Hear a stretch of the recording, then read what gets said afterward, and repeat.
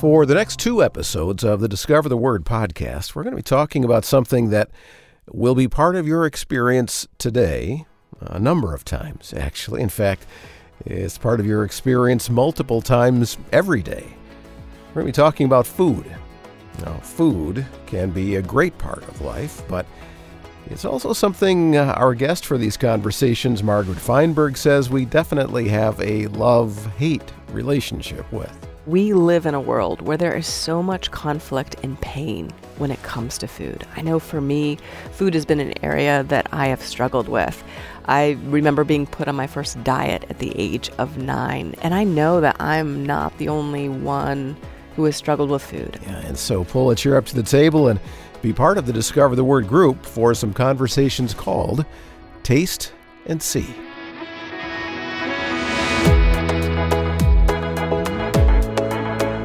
And welcome to Discover the Word, the small group Bible study from Our Daily Bread Ministries. Mart DeHaan, Elisa Morgan, Daniel Ryan Day, they are the regular group members who are welcoming author and speaker Margaret Feinberg to the conversations this time.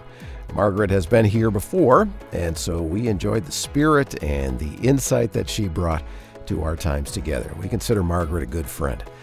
And this time around, she's going to explore with us the invitation in Psalm 34 to taste and see that the Lord is good. And I think we're going to be amazed at how often food in the Bible is linked as a metaphor to our relationship with God. Margaret was. Well, I think it's interesting because if you start to look for food in the Bible, what you will discover is that it pops and sizzles on almost every page. Yeah, and so she embarked on a global culinary and spiritual adventure to discover and to help us discover the truth that food, in many ways, is God's love made edible. Keep that idea in mind as we move forward. Okay, so let's get started as Mart and Elisa and Daniel welcome Margaret Feinberg back to Discover the Word. We've got our good friend Margaret Feinberg back with us. I've been looking forward to seeing you, Margaret. You say good friend. I'm looking forward to meeting her. So it's nice to meet you. Well, that's a nice thing. We get to share friends around this table. And this topic that, Margaret, you're going to bring to us is making me hungry. It should. It should. We're going to be talking about food for a few days. She's kind of a specialist at looking at some kind of an element in Scripture and looking at it deeply and bringing it forward into our lives. And so this time around, Taste and See is a book and Bible study that is just background for our conversations, but I think it's going to be really interesting to look at food in Scripture. Yeah, I get the feel from you that as you research and read through the Scriptures that you see God in ways that I do not tend to see him. And so I'm excited to learn from you in that way too. Because you don't like food, Daniel? I love food, but I don't usually think of it as a spiritual experience. Yeah. And to think God and food can go together, this is an exciting program. That's good. That's good. Where do we want to go as we begin? Well, I think that one of the big ideas I know in my own journey is this idea that we live in a world where there is so much conflict and pain when it comes to food. I know for me, food has been an area that I have struggled with. I remember being put on my first diet at the age of 9, and I know that I'm not the only one who has struggled with food. I'm just curious, have any of you all ever just struggled in one way or another with a messy relationship with food? And that's not just spilling it down your front. Okay. I think all of us are inclined to eat the wrong foods and to pay a price for that. Mm-hmm. Or maybe eat too much of a certain food. I remember going on a grapefruit diet when I was 12 or 13. Now, no one put me on it. I decided that I should lose some weight. Mm-hmm. And so you had grapefruit and protein, basically. It was so silly, and I would just starve. It was tied to just not feeling good about myself. And I have to admit, I don't know that I really can relate to this question personally.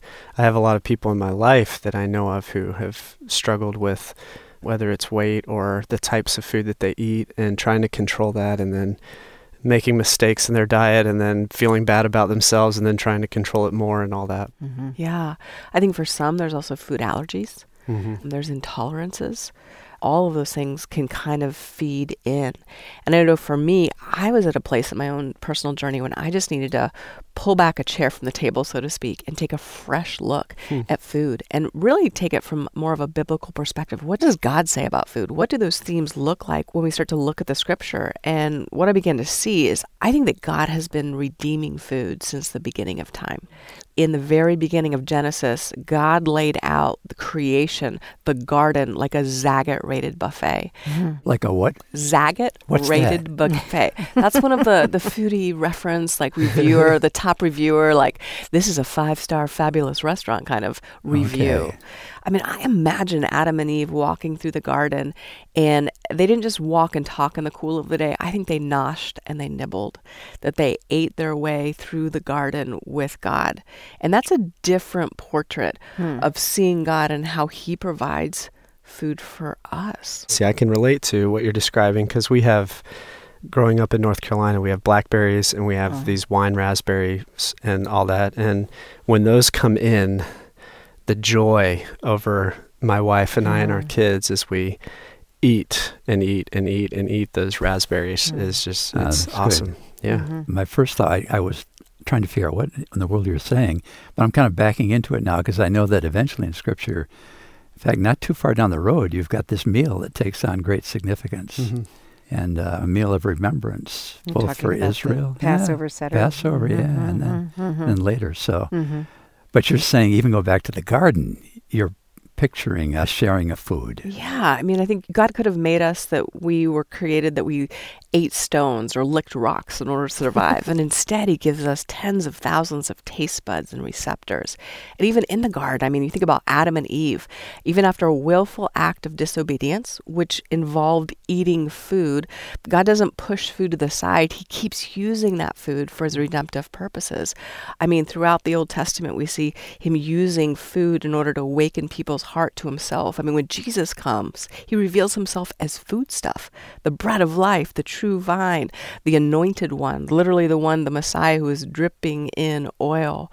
And this continues, just like you suggested, in both the Passover and in the communion, all the way to Revelation 3:20. Daniel, would you be willing to read that for us? Yeah, sure. So this is Revelation chapter 3, verse 20. Listen, I am standing at the door knocking. If you hear my voice and open the door, I will come in to you and eat with you and you with me. Think about that. He says, I am coming that we would share a meal.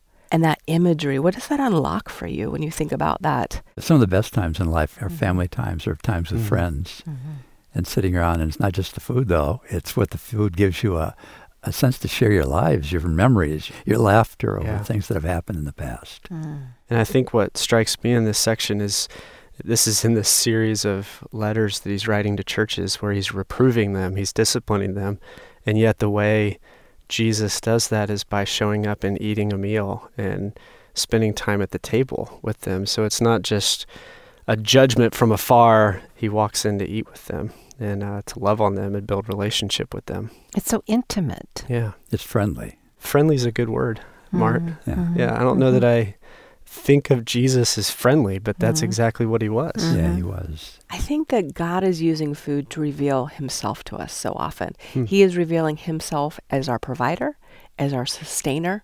For us to have food, we are reliant on a God who hung the stars, who spins the sun, who brings in the seasons, who provides the rain. And so with every bite, we are reminded that we are dependent on God. He is our provider. Okay. He is our sustainer. He is breathing new life and sustaining life into us with every bite. Okay, and from our point of view, then, we're being brought back from something, right? So that's the idea that God, because of who he is, comes to us as we are and brings us back. And one of the ways he does it, you're saying, is through food. I'm thinking about, Margaret, how we began our chat and talking about a messy relationship with food, and you used an illustration of being told to be on a diet, and we talked about the control of food. It's threading through for me now as you're talking about God wanting to redeem food so that we understand our daily minute-to-minute dependence on him. Maybe what you're saying is a shift from our controlling food or food controlling us to, how would you phrase that? That food in essence is God's love made edible.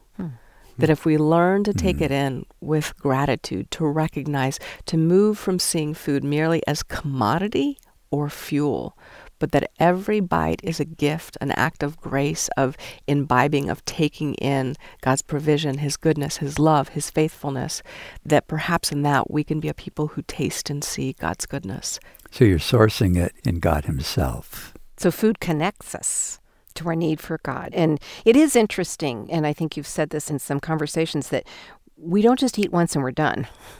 We have this constant need to eat, which makes us remember a dependency. And He calls us forward to enjoy that in Him. If somebody says, or if I'm saying, well, what about the scripture that says, but we don't live by bread alone? I mean, that's a biggie in Scripture. It is a biggie, but we also have to remember that Jesus came and revealed Himself as the bread of life, as these very foodstuffs, that I don't think that it was to tarnish or to push away food, but with, again, every bite drawing us closer to Christ, calling us into that awareness. That even in the food and the meals of remembrance, that when this whole shindig goes down, we are going to celebrate at the biggest, best banquet of all time. That is God's purpose and intention for us at the end of time, that we will gather and celebrate at a feast. How can we become more intentional about tasting part of that feast with one another as we gather around the tables in our own homes, as we make space and invite Christ to pull up a chair, to be with us, to reveal Himself? Let's go back then to Revelation 3 and that picture.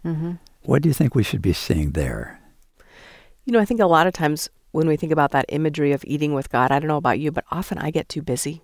And it feels like I'm more of a fast food consumer with God. I'm the person who's going through the fast food lane, ordering, eating. Wrappers are in the back of the car. I'm sure I'm the only one that happens to, right? You guys don't? Absolutely. Oh, yeah. I have a 9, 7, and 5-year-old. There's no trash or food in our car. Or sticky areas. Yeah. Rather than in our relationship with God saying, I'm going to go park the car, get out of the car, go into the restaurant, sit down, order, and spend that time.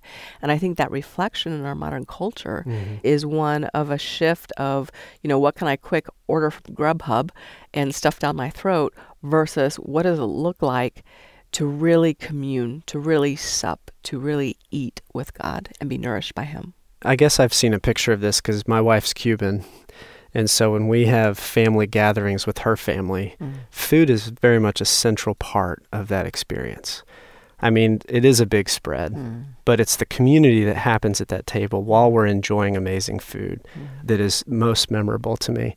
I have a memory of a few Thanksgivings ago before we moved in separate directions. One sister moved to California, one ended up in Atlanta, one in Jacksonville, and then us up here. And I can look back and remember right before that, there was this moment where all of us were together. The memories that were made, it was loud, so loud, but it was food. Food is what brought us together in that meal.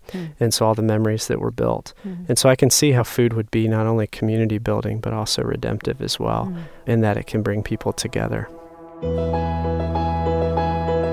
Great start to our conversations with Margaret Feinberg on this episode of the Discover the Word podcast about how food can help us to understand our daily and actually minute-by-minute dependence upon the Lord. And I think we're going to find this is a fascinating series of conversations on these 2 episodes of the podcast about how in so many ways food is God's love made edible. That's a memorable line that I think will characterize this study called Taste and See.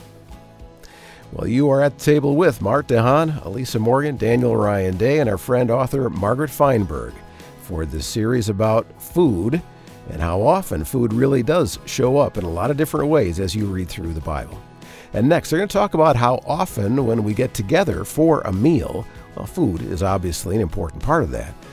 But food isn't the only thing that we're hungry for. Let's listen. I have always been hungry. Ever since I was a little girl. Maybe you two know what it feels like to always feel hungry.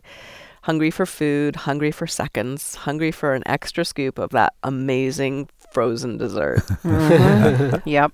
But what I've found is that often I think that when we gather around a table, that we are hungry for more than the appetizer, the entree, or the dessert. That when we gather around a table, we are hungry to know and to be known, to love and to be loved, to enter a place where it is safe, just like at this table, and any sense of shame scurries away. So I'm curious, when you gather at a table, what are you truly hungry for? I think it depends on what's in front of me. If it's barbecue, I don't care if anybody's there. I'm just going to enjoy it. And sometimes with my kids, my wife and I have talked about how we try to get them to slow down and actually enjoy sitting there, because they tend to just consume and then, can I have more, and consume and not be thankful and build that community. But to your point, I think there's been also many times where the food doesn't matter. It's the people that we're with. I know when I have just coffee with a friend, it's the friendship that's more important. Or if I have a meal with a friend. At home, things are so routine. I was kind of thinking, you're going, there's a lot of spirituality in what you're saying, and it's probably ultimately true, but we probably don't live that way. Right. And what's funny thing that's coming into my mind is the awkward tables I've sat at. Where, I think, Margaret, you're right. I came in hoping to feel, like I wasn't going to mess up. I can remember just being on pins and needles. My parents were divorced, and my dad would come pick us up like once or twice a year, fly in and take us out to a steak restaurant. I'm just a little girl, and I'm trying to saw my steak and be good. So while we may yearn for connection, and I sure did, there can be really uncomfortable times around a table too. Contrasting with that, let me ask you guys, what is one of your most memorable meals? I know when my dad his health was failing, I remember the last meal that I remember with him and some of the comments that he made at that meal. I think it was at Thanksgiving, though. It wasn't the food, it was the occasion. And even some of the other meals that come to mind right now, it's related not so much to the food as to what was happening in our lives at that time. And I think, contrasting to the painful memories I have with my father, I remember when my parents were newly divorced, my mother would try really hard to make birthday dinners special. And we lived in the Bay Area near San Francisco. It was a long time ago, kids, okay? But she could get, for like $1, she could get a crab and shrimp and avocados. And she would make this feast, and artichokes. She would make this feast. And that was kind of weird as an 8-year-old to like those foods.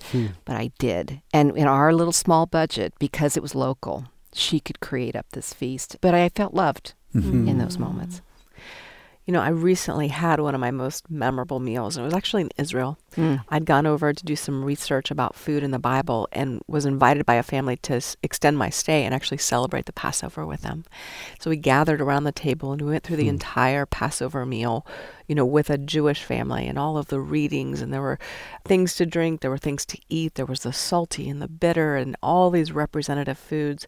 But I remember at the end of the night, the kids went out and they looked for the hidden matzah, which is part of that Passover meal, and whoever got it got to ask for the one thing that they wanted, and so the child who found the matzah, of course, asked for money, and I thought, that is a smart kid. But I remember after the kids cleared out and went out to play at the end of the evening, I'm sitting there at this long banquet table, and the grandmother, Vered, she came to me and she looked at me and she goes, "Margaret, do you know why we do this?" And I was like, because it's the Passover? And she points at the empty chairs of the children and she goes, "We do this so they must know where we come from. This is our story from slavery to freedom." And as she was talking, I took a huge breath, because I realized that in the Passover story, it is their story that they're reliving through every sense, tasting and seeing and experiencing and singing that journey of slavery to freedom. But I also recognize that in my own life, there has been that transition that has happened and is ongoing of moving from slavery to freedom through the joy and the privilege of following and knowing Jesus Christ. Where in your guys' life have you ever kind of experienced or encountered maybe that journey from slavery to freedom? Yeah, I think for me, growing up in a pretty conservative background in a very conservative church, and I think I just kind of internalized that there was a lot of things I had to do to make God happy with me, to please Him, to perform so that I would be accepted. And So I think for me, the journey has been moving past this pressure to make God love me more, to realizing that I'm already loved by God. And so that's been my journey that I would describe as still ongoing as well, of moving from a version of slavery to freedom. I wonder how typical that is, because I really relate to that, Daniel. I was so enslaved to a small, narrow God. And I could use all the right words, the right language.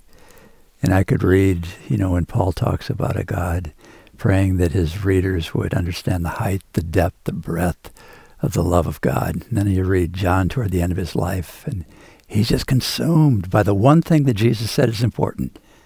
Love one another as I've loved you. And to the extent that I feel like I've been led and brought into that, there's a freedom that is life-giving. God's love is not narrow. It's not small. It's not reserved for just a few of us. And I'm trying to fit that into food, into a meal. I think what you described of that Jewish meal and their way of telling the story in that meal once a year, I don't know that, we have what we call the Lord's table, but they've created a liturgy and a narrative that engages the family and the kids and everybody. It's beautiful. Yeah, and I think what struck me in just your description is we still know people that come out of the World War II generation, where when they say don't forget, it's because they experienced it. And this grandma seems to have expressed it as if she experienced it. But the only way that that's true for her is if that legacy of passing along this meal was so real to her as a little girl. And then as she grew up, where she does feel like as if she has experienced it and is passing it down. I'm struck, Mart, by what you're saying, that would that we could experience the Lord's table the way our Jewish friends experience the Passover, because that is the expression of the freedom, that Jesus talks about all through Scripture. He came to set us free from sin, that we're not enslaved anymore. And I'm not trying to diminish this. It's very significant in our churches, but I long for that true experience of the freedom that table represents. That's beautiful. It's so interesting that Jesus, again, is part of the communion, as part of the Eucharist, as part of that meal. He is the bread of life. He is the true vine. And he is the very elements that are broken, that are poured out. And it is an invitation, I think, when we come to that meal, for a journey from slavery to freedom. I mean, John 8:36 says, "So if the Son sets you free, you will be free indeed." And that when we come to the table, that when we engage, when we encounter Christ, his goal for us is not more bondage, more slavery, more weight, more burden, but it is freedom, that we would be liberated from that which holds us back, I think, from being our true selves who Christ has called us to be, that holds us back from engaging more fully with God, that he is always there and always present in that journey to the freedom that he wants to bring to us. Yeah, and that verse, the context of that verse fits contextually very well with, Mart, what you and I were describing, because in that section, John is describing two different schools of thought. Abraham's our father, and then Jesus saying that, no, there's this bigger picture that I want you to see, which is this freedom that God offers, and ultimately he offers that through me. And so they were still very much stuck in this legalism, the law, trying to follow it to keep God happy and please him. And Jesus comes, and the freedom that he's offering them is, no, there's something greater here than the law of Moses that you follow as a child of Abraham. And that's finding your freedom through me, which is the freedom that God has for you.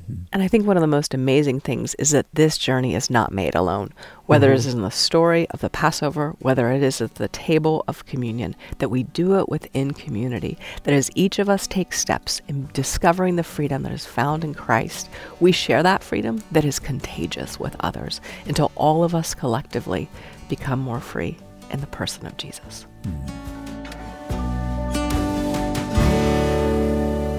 Getting a fresh, heavenly perspective on food as we see it in the story of the Scriptures. In this series with Margaret Feinberg here on the Discover the Word podcast called Taste and See. And we will continue with a conversation about how date palms and their fruit can give us hope for the future. Yeah, you heard me right. Dates and eternal life. That after this quick word about Margaret's book that can take you even further into this topic of finding how food is part of the story of the Bible and our story. Well, if these conversations with Margaret Feinberg are making you hungry for more about this subject, then I think you'll also enjoy reading Margaret's book, Taste and See, Discovering God Among Butchers, Bakers, and Fresh Food Makers. It served as the basis for this series of conversations we're having. Because, we all get hungry for food every day, several times a day. But as humans, we also hunger for so many things that extend beyond our physical appetite. We long for meaning and purpose, to know that God cares and that details of our lives really do matter. And in her book, Margaret explains that food was created not just to satisfy our hunger, but to create a place where God could meet us and fill our hearts. So I invite you to order a copy of Margaret's book, Taste and See, at your favorite online bookseller, or you can simply click on the link when you visit our website this week at discovertheword.org. And if you're going to use a search, look for Taste and See by Margaret Feinberg, and it's spelled Feinberg. And now, Margaret points us to a fruit that you may or may not be all that familiar with, but one that is part of a number of important passages in the Bible.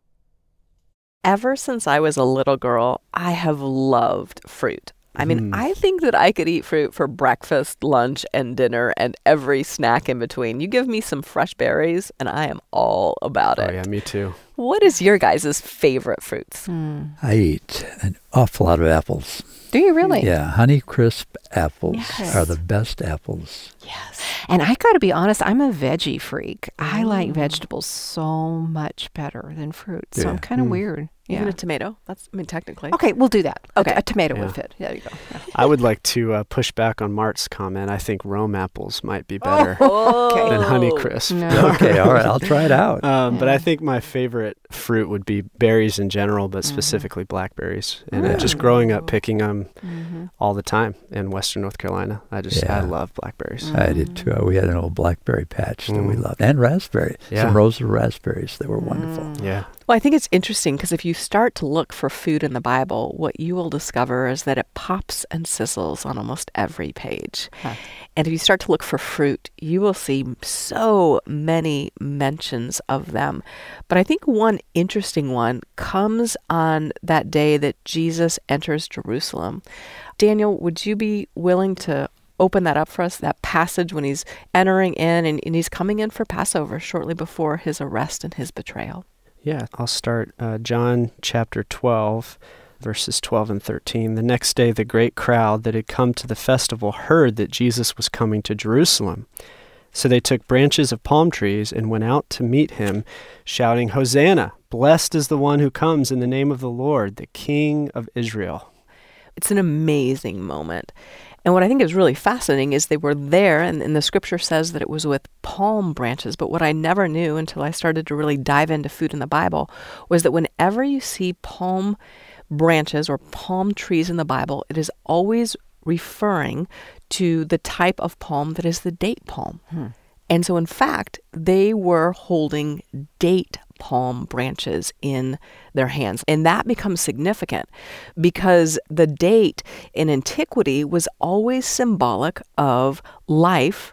And in particular, dates symbolized more pointedly victory over death. Whoa. And so when Jesus came in riding on the donkey on that day, literally the people were waving him in with the symbols of victory over death, life over death. What's amazing is that this imagery of the date palm in Scripture, it's not just when Christ enters into Jerusalem. We see it again in Revelation 7:9. Daniel, would you read that for us? Yeah, so In context, this is when all of the nations come before the throne of God in Revelation, and people of every walk and every nation and every race are there before God, and this is what it says. After this I looked, and there was a great multitude that no one could count, from every nation, from all tribes and peoples and languages, standing before the throne and before the Lamb, robed in white, with palm branches in their hands. What a picture of life. From death. Yeah, from death. Yeah. The ultimate portrait. Yeah. And so I think one of the questions becomes for us as we think about Christ entering into our own hearts and that invitation we have that, if you're listening and maybe you've never considered making Jesus the King of your life, the Lord of your life, that you have the opportunity to do that. And when he comes in, he is coming in to push back death and to bring in life. Where have you guys experienced that sense of Christ's victory, that he is the one who brings life over death into your own lives? It's interesting. We spend time, Evan and I, sometimes in Palm Springs, California. And I'd never even really heard of a date palm tree. But they're everywhere there. And especially in the winter months, they drop their dates. And you'll come up to a stop sign or a stoplight, and they're deep in the ditches and deep in the, the gutters. And it's amazing, this image now that you've given me of what Jesus came to give us, moving us from death to life. And I think, to your question, it seems to me that where I've experienced something that I think is expressive of life over death, it always comes in unexpected ways or in ways that I never would have asked for. And I think that's what was happening in Jerusalem. They thought the Messiah, after all these centuries, was finally coming, finally there. I've tried recently to put myself in the crowd, feel the exhilaration, the wonder, of this moment. Of that moment of coming into Jerusalem, the Messiah. They'd heard the rumors. They'd heard about the miracles. There was reason to believe it. And then a few days later, he's dead. And it's out of that death comes life. But it was totally unlike anything that crowd ever would have imagined. And in my life, my experience of that life has come out of moments where I just absolutely taken to the end of myself. There's like my hopes are broken. The things that I tried to do or that I thought I could do, I couldn't do it. And it's in those moments that I think I've learned to hope and to trust and just to be honest and say, I can't do it. If you don't do it for me, if you don't help us, we're sunk. And then to be able to look back sometime later and say, it happened. And what I love that you're honest about is you just said the words, to be able to look back some time later. Yeah. It's really hard for this to be instantaneous. Right. And here, as we're reading this description in Scripture, we're talking in several weeks, of this process. And we kind of forget that. Yeah. Well, and not only that, but when Jesus did rise, we see in Acts, he's risen, he's introduced himself to people again, and then his disciples turn to him and say, okay, now is the time where you're going to take over and rule. So even at that point, they still had this picture of what they thought the Messiah would be. As do we. Yeah, and so not only did Jesus die to bring life, but ultimately the disciples had to allow that expectation of what they thought the Messiah would be to die so that they could experience the Messiah that was so much better than anything that they had pictured. One question that I'm kind of stuck on, the palm branches. So how do we know they're date palms? Is it just because that's what grows there? It is. It's what grows there. So around the world, there's actually, I believe, several thousand types of different palm trees. I always thought of, those tall, beautiful trees down on the streets in LA. I thought of the coconut palm that I grew up with in my Florida roots. I thought of these, and I did not realize that the palm trees in Israel are date palms.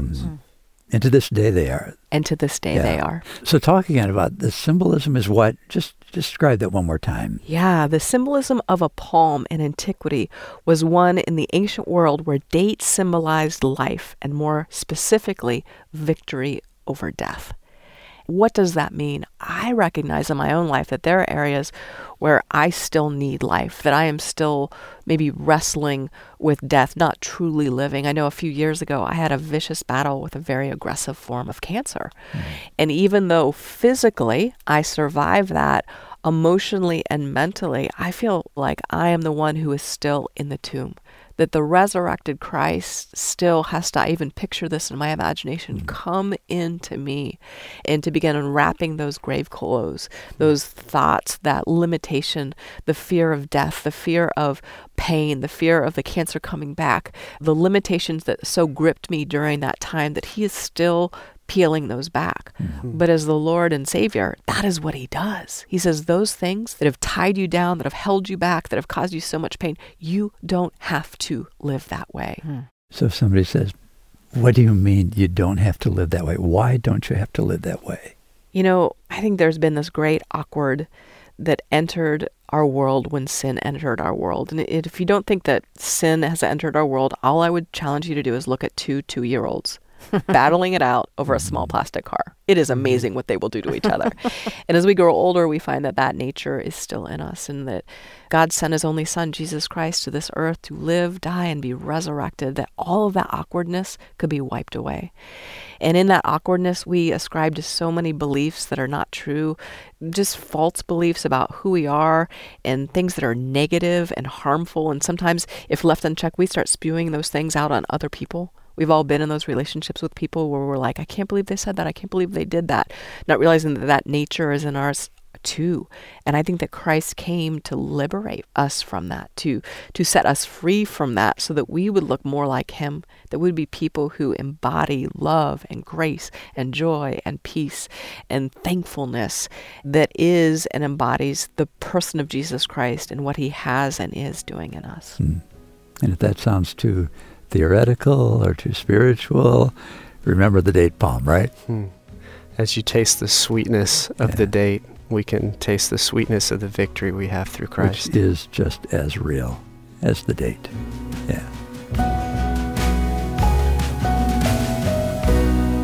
Great conversation in that segment about dates, of all things, helping us understand the victory that we have in Christ. Jesus triumphed over death, and you can too.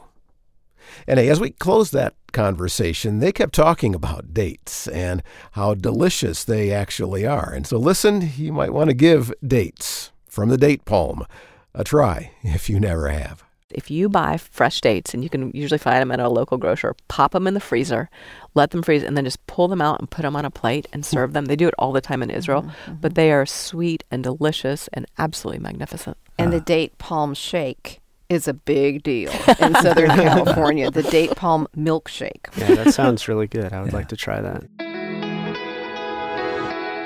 Well, this conversation, Taste and See, continues now with a focus on olives and olive oil and the way it's oft connected with healing in the Bible. Margaret will talk about her trip to Croatia and the experience she had there harvesting olives, and how that's influenced her understanding of passages in the Bible where olives are mentioned. One of the things that looking at food in the Bible has really done for me has made me pause and look at my own kitchen cabinets to think about what are the element foods that I use to cook with. And one of the things I notice is it is hard for me to make a meal without oil. How about you guys? Bart? Okay, I'm into good fats, all right? Olive oil. We use a lot of coconut oil or olive oil. Those are our two. Sometimes avocado oil. Yeah, when we're not using butter, because I am from the South. There you go. There you go. Okay. Well, it's interesting because in researching, I actually traveled to look at food in the Bible. I actually went and brought in an olive harvest in Croatia. Because as I started to look at food in the Bible, I realized that one of the predominant foods that emerges is olive oil. And I realized living in the United States, I knew nothing about olive oil other than what, Rachel Ray and the Food Network told me. And so I found a family who lived so remote on an island, Hvar in Croatia, that they didn't even have running water. And so we went and spent about 4 or 5 days helping them bring in their olive harvest, waking up early in the morning, driving way back to the few trees they own on a particular hillside, and having to learn, how do you pick olives by hand? I mean, this is old school, no machinery, no mass technology. And the mama there, she taught me that you reach up the olive branch and you kind of massage it until the olives drop into a white container that you have, and you keep a tarp underneath in case any of them miss. And that way you don't lose a single olive, because everyone is so incredibly precious. And I'll just be honest, when you are picking olives for 10-hour days, you just start to hurt your shoulders, your back muscles, your arms, and you also start to scrape yourself because the nature of just brushing up against the limbs. And I remember I'd come home so exhausted and tired, and yet when I looked at my hands, it appeared like I had been at a world-class spa every day. What do you mean? They were smooth and they were silky and they were just lush, just like they'd been soaking in the finest oils. And in fact, they have. And that's when I realized that when it comes to olive oil, God made the olive and its oil so that it contains antibacterial, anti-inflammatory properties as well as antioxidants. That when you start to look at olive oil, the healing properties are embedded in. Wow. So why don't we just slap olive oil all over our bodies? Well, if you live in Croatia, you will. Oh, really? It is part of their beauty it's regimen. Not that expensive. No, and the women, I mean, that's what they use for lotion. They'll put it all over their hands, their faces, at night before they go to sleep because of the restorative qualities. Wow.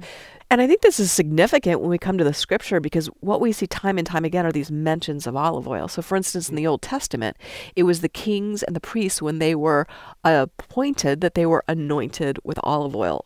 It was literally pouring the olive oil all over the head. It would drip down their faces, onto their chins and their beards, onto their bellies. How do we know that? Well, I immediately think of Psalm 133, which uses it as a picture of unity. It says, blessed are brothers when they live together in unity. It's like the oil on Aaron's head flowing down his beard and dripping off. It does say that, doesn't it? Well, Okay. I'm thinking of Mary of Bethany anointed Jesus, his head.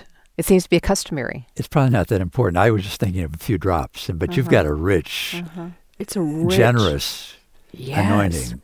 Yeah, and to think that those were the people who in many ways were appointed by God in order to bring healing to the land and healing to the people's hearts. And then you have Jesus who comes, who reveals himself as the Messiah, meaning the anointed one, the one who, again, I imagine just dripping with olive oil.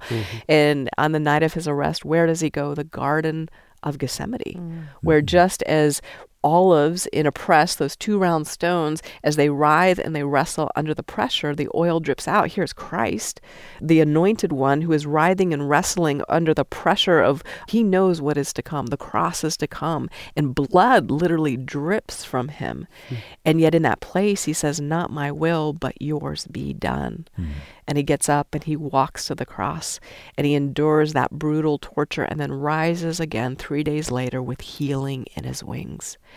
And I think when we start to look at both the imagery of olive oil, but the practical of olive oil, we see this imagery of healing coming time and time again, which I think starts to open up that passage in James 5:14. Daniel, would you be up for reading that? Sure. Are any among you sick? They should call for the elders of the church and have them pray over them, anointing them with oil in the name of the Lord. And we know in the Mediterranean that would be olive oil. That was the predominant oil throughout the region. And yet when we read this act, I'll be honest, I don't know about you guys, but sometimes I struggle with this. It feels awkward sometimes in modern times to be the one who says, will you anoint me and pray for me? Do you guys struggle with that at all? I think I struggle with it because I remember the church that I grew up in practicing this, but a lot of those people not being healed. There's an element, and our church does it too, but in the best sense of the words, when I have received it, I can feel the sincerity of the prayer offered in a faithful way, and it is a bit of a balm to my neediness. And I may doubt, and I may struggle, and I may not see the healing that I had hoped for, but I appreciate the sincerity of the prayer. Yeah, that's a great point. Feeling like God is present and there, and we are in his hands, even if it might not work out the way And we expect. maybe a bit of yielding, because it's so physical. And it does represent the Holy Spirit, doesn't it? Yeah. So it's probably a physical expression. It's sensory. You're feeling it. It is a balm. And at the same time, it's a reminder that with all of our prayers, we are basically asking for the Spirit of God to come and to restore us, to heal us, to give us what we need spiritually and physically as well. It's probably the spirit in which it's done and understanding what it represents. It's not just the oil. Mart, at the same time, that's God's touch. He knows we're not just spirit. He knows we're physical beings. We're bound on this planet in these bodies. Right. And so the physical element of food, oil in this situation in James 5:14, the physical element ties us to a spiritual understanding. Yeah. But it's not a magical potion. Yeah. I mean, it's something, like you say, material, physical, made by God for our health, but it represents and it points us back to the source of that health. And I think in my own life, what I've started to recognize is that it's hard, especially in the areas of disappointment and in loss and in pain, to go back and say, God, but will you heal? Being in that place where maybe I live in chronic pain with lymphedema and saying, okay, I've asked you 10,000 times, will you heal this? Are we really going to do this 10,001? Mm-hmm. And yet recognizing that in responding to this passage in James 5:14, that sometimes even when I ask God for healing in one area and I don't receive it, it doesn't mean that he's not healing me in 10,000 other ways. Mm-hmm. There's a way in which we need to wake up to that. We've talked in other conversations about the freedom that Christ came to give us. And we choose, oh no. And so it's like we miss the freedom. We'll miss the healing that might come in an area that we didn't identify as our top need, but God knows we need. Maybe I'm selfish and, I want to handle the remote control and call all the decisions in my family and whatever else. And God wants to heal me of that, but I'm asking for something else. He's so gentle and loving that he woos us towards more than what we could imagine that he wants to give us. We started these conversations talking about the redemptive nature of food in the Bible. And it almost seems like this is one of the best examples of that, because oil throughout the Bible is used over and over again to represent exactly what you were describing, Mart, the Holy Spirit's presence on the priests who are a part of that process of showing the Israelites you can't do it on your own. And there's a Messiah coming, right? Which is what they were pointing forward to. And then you had the kings who are anointed that represent another aspect of who Jesus was. This ruler, the one through whom we have victory, like we talked about in our last conversation. And now we see this anointing coming to all people. And that representation of the Holy Spirit, as you're saying, Elisa, healing maybe areas that we didn't even realize we're asking for healing for, or we don't have the perspective to ask for. And God heals that. And yet we see this redemptive nature of oil going throughout the whole Bible as it ultimately points us to Jesus and the Holy Spirit through whom we have ultimate healing. And so maybe the next time we find ourselves in the kitchen reaching for that bottle of olive oil, we touch it and we ask once again, whether it's the 10,000th or the 10,001st time, God, will you heal me? And be expectant of how he will answer. And as the taste and smell and smooth texture of that olive oil fills your senses, hopefully you'll be reminded of what we talked about here on Discover the Word as you experience God's healing touch. Well, we will stick with olives for one more segment to wrap up this first part of our study called Taste and See. Mart and Elisa and Daniel and our friend Margaret Feinberg will talk about how the olive trees that surrounded Jesus in the Garden of Gethsemane can teach us a valuable lesson about forgiveness. All right, that part of the conversation in just a moment.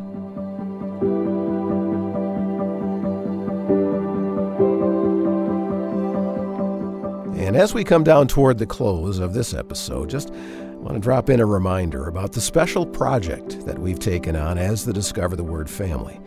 Our friend and co-worker here at Our Daily Bread Ministries, Dr. Jack Beck, will, Lord willing, be going over to Israel with our film crew to record the material for the fourth and final season of the Holy Land video series. They plan to go later this fall. Now, these videos are Jack at his best, interacting with the geography and the people of the regions of the world in which the biblical story took place. In the times he's been with us here on Discover the Word, he's really changed how we read the Bible. And this video series has done that for so many as well. The observation I hear most often when I'm in Israel, people will say to me, man, this has completely changed the way I read my Bible. I'm seeing geography I never saw there before. And so it's my hope that as people have the opportunity to engage this video series, they will be changed as Bible readers. Yeah, and so to help with the costs that are associated with this production trip in the fall, we're rallying the Discover the Word group of listeners to pitch in and help. And so if you'd like to partner with us financially to make Season 4 of The Holy Land with Jack Beck happen, go to our discovertheword.org website and click Donate. All the funds collected there now through the end of June will go toward this project. Again, go to discovertheword.org and click Donate.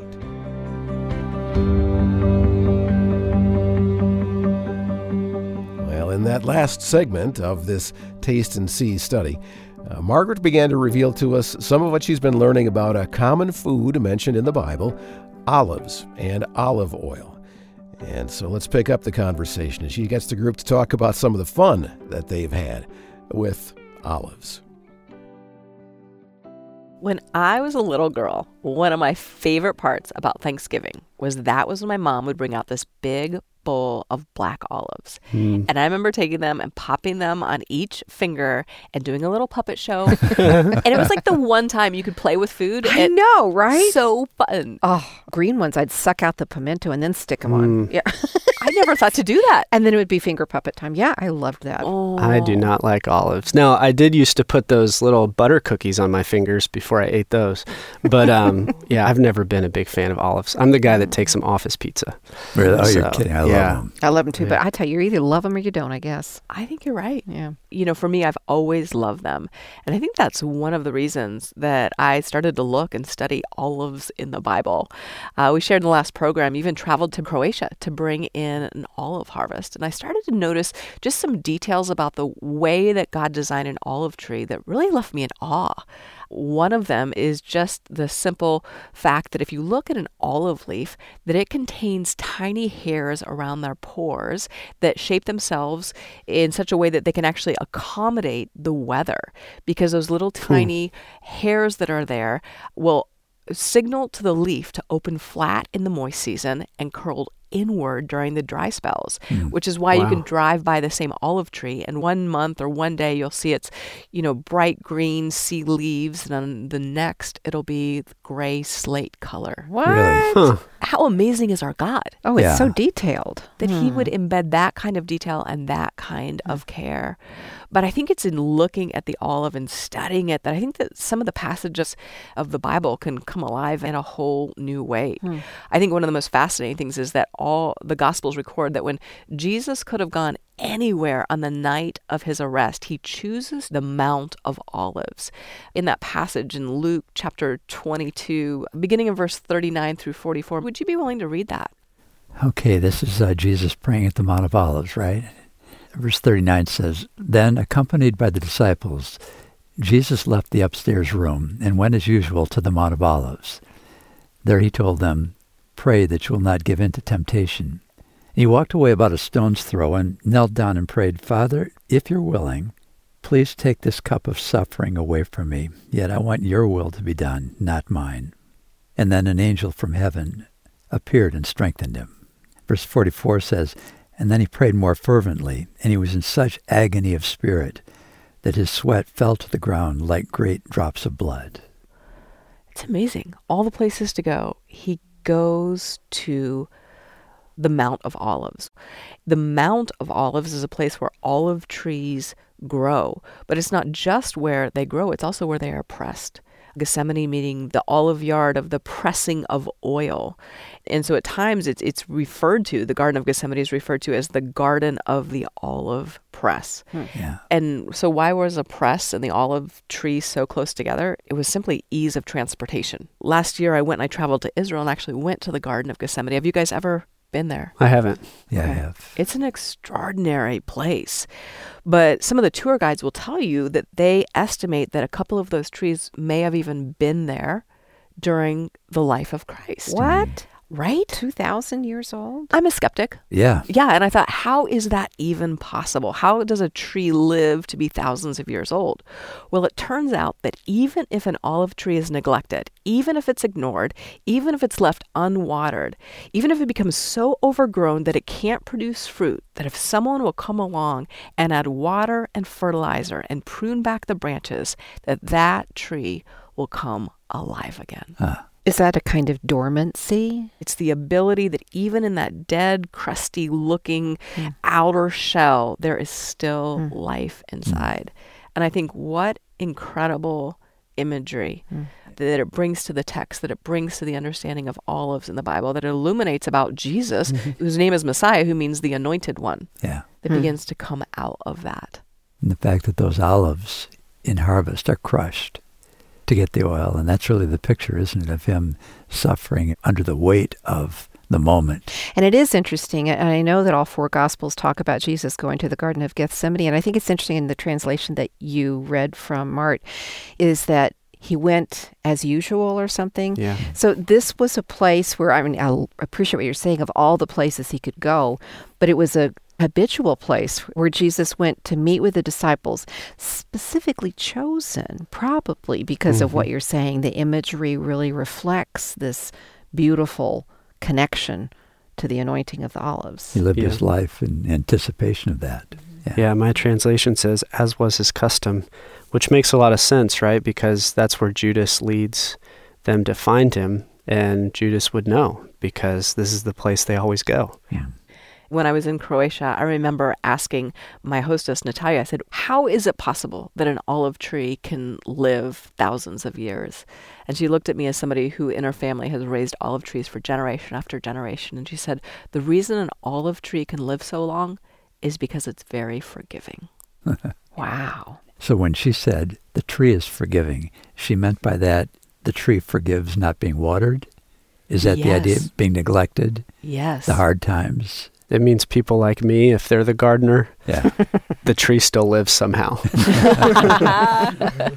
It's an interesting phraseology. Yeah. I think it's become kind of a connotation of when something, especially an inanimate object, is forgiving. It means it bends and It's tolerant. It's tolerant. Yeah. You know, and maybe it's expressing a much deeper spiritual reality of true forgiveness that you're expressing in the real Garden of Gethsemane. But that's an interesting phrase to think about that. And so I guess this passage, the reason that we can see this much meaning and weight in the Mount of Olives and what happened there is because of the language of the text that basically describes Jesus in his anguish being pressed, the great drops of blood that are coming from him. This isn't just a symbolic thing, but it's actually happening. His soul and spirit is being pressed, torn between these two choices of take this cup, yet not my will. Yeah. I think you're right, Daniel. Yeah. And there's a scientific term for that, and forgive me if I butcher it. I believe it's hematidrosis, and it is an actual condition, and you can look it up online, where the anxiety and the stress can cause people to be so visceral that drops of blood can fall from people's pores. And it also suggests that one of the things in that condition is that your skin becomes incredibly thin. And so when the text describes that, he knelt down and began to pray, I believe some other translations describe this, he fell to his knees, that likely in that place he didn't just bruise, but may have even broken his skin and been bleeding in that place long before he was ever at the cross. And that would make so much sense in this passage because the weight of what Jesus is carrying in this moment is so much more than anything we could imagine. And so much that an angel comes to strengthen him, sent from the Lord. Yeah. I don't think it's just what he knows is going to happen on the cross, but it's also knowing what's going to happen in a few minutes when one of his close friends, Judas, comes. And it's what he knows is happening where all his followers who need to be praying right now because they're getting ready to go into the toughest season of their life, and they're asleep. They don't have the perspective to know, I need God more than I realize. Jesus is carrying all that in this moment. And this idea of his prayer. I mean, look at it. Father, if you are willing, remove this cup from me, yet not my will, but yours be done. Lisa, I know you've written and taught on this idea of being in that crux position and how to pray that prayer. What does that look like? Well, I'm so grateful for Jesus' example. He doesn't hold back. I mean, he's fully honest. Take this cup. I don't want to be separated from you on the cross in death, and yet not my will. Completely abandoned and yielded. And gutsy prayer. He was pressed, and he allowed the pressing to form his honest abandon. He allowed it to shape him. And that's kind of the illustration of where we are in life when we are pressed that way. He expresses what we can express. So, Margaret, when we're eating olives, what do you want us to think of? I think when you're eating olives, I think I would love for us to think about how the olive tree is incredibly forgiving and how we can be too. That phrase, that word would follow with us, that as we learn to forgive, as we learn to follow in the footsteps of Christ as being someone who extends grace and forgives, and as we receive Christ's forgiveness, that new life will sprout in us.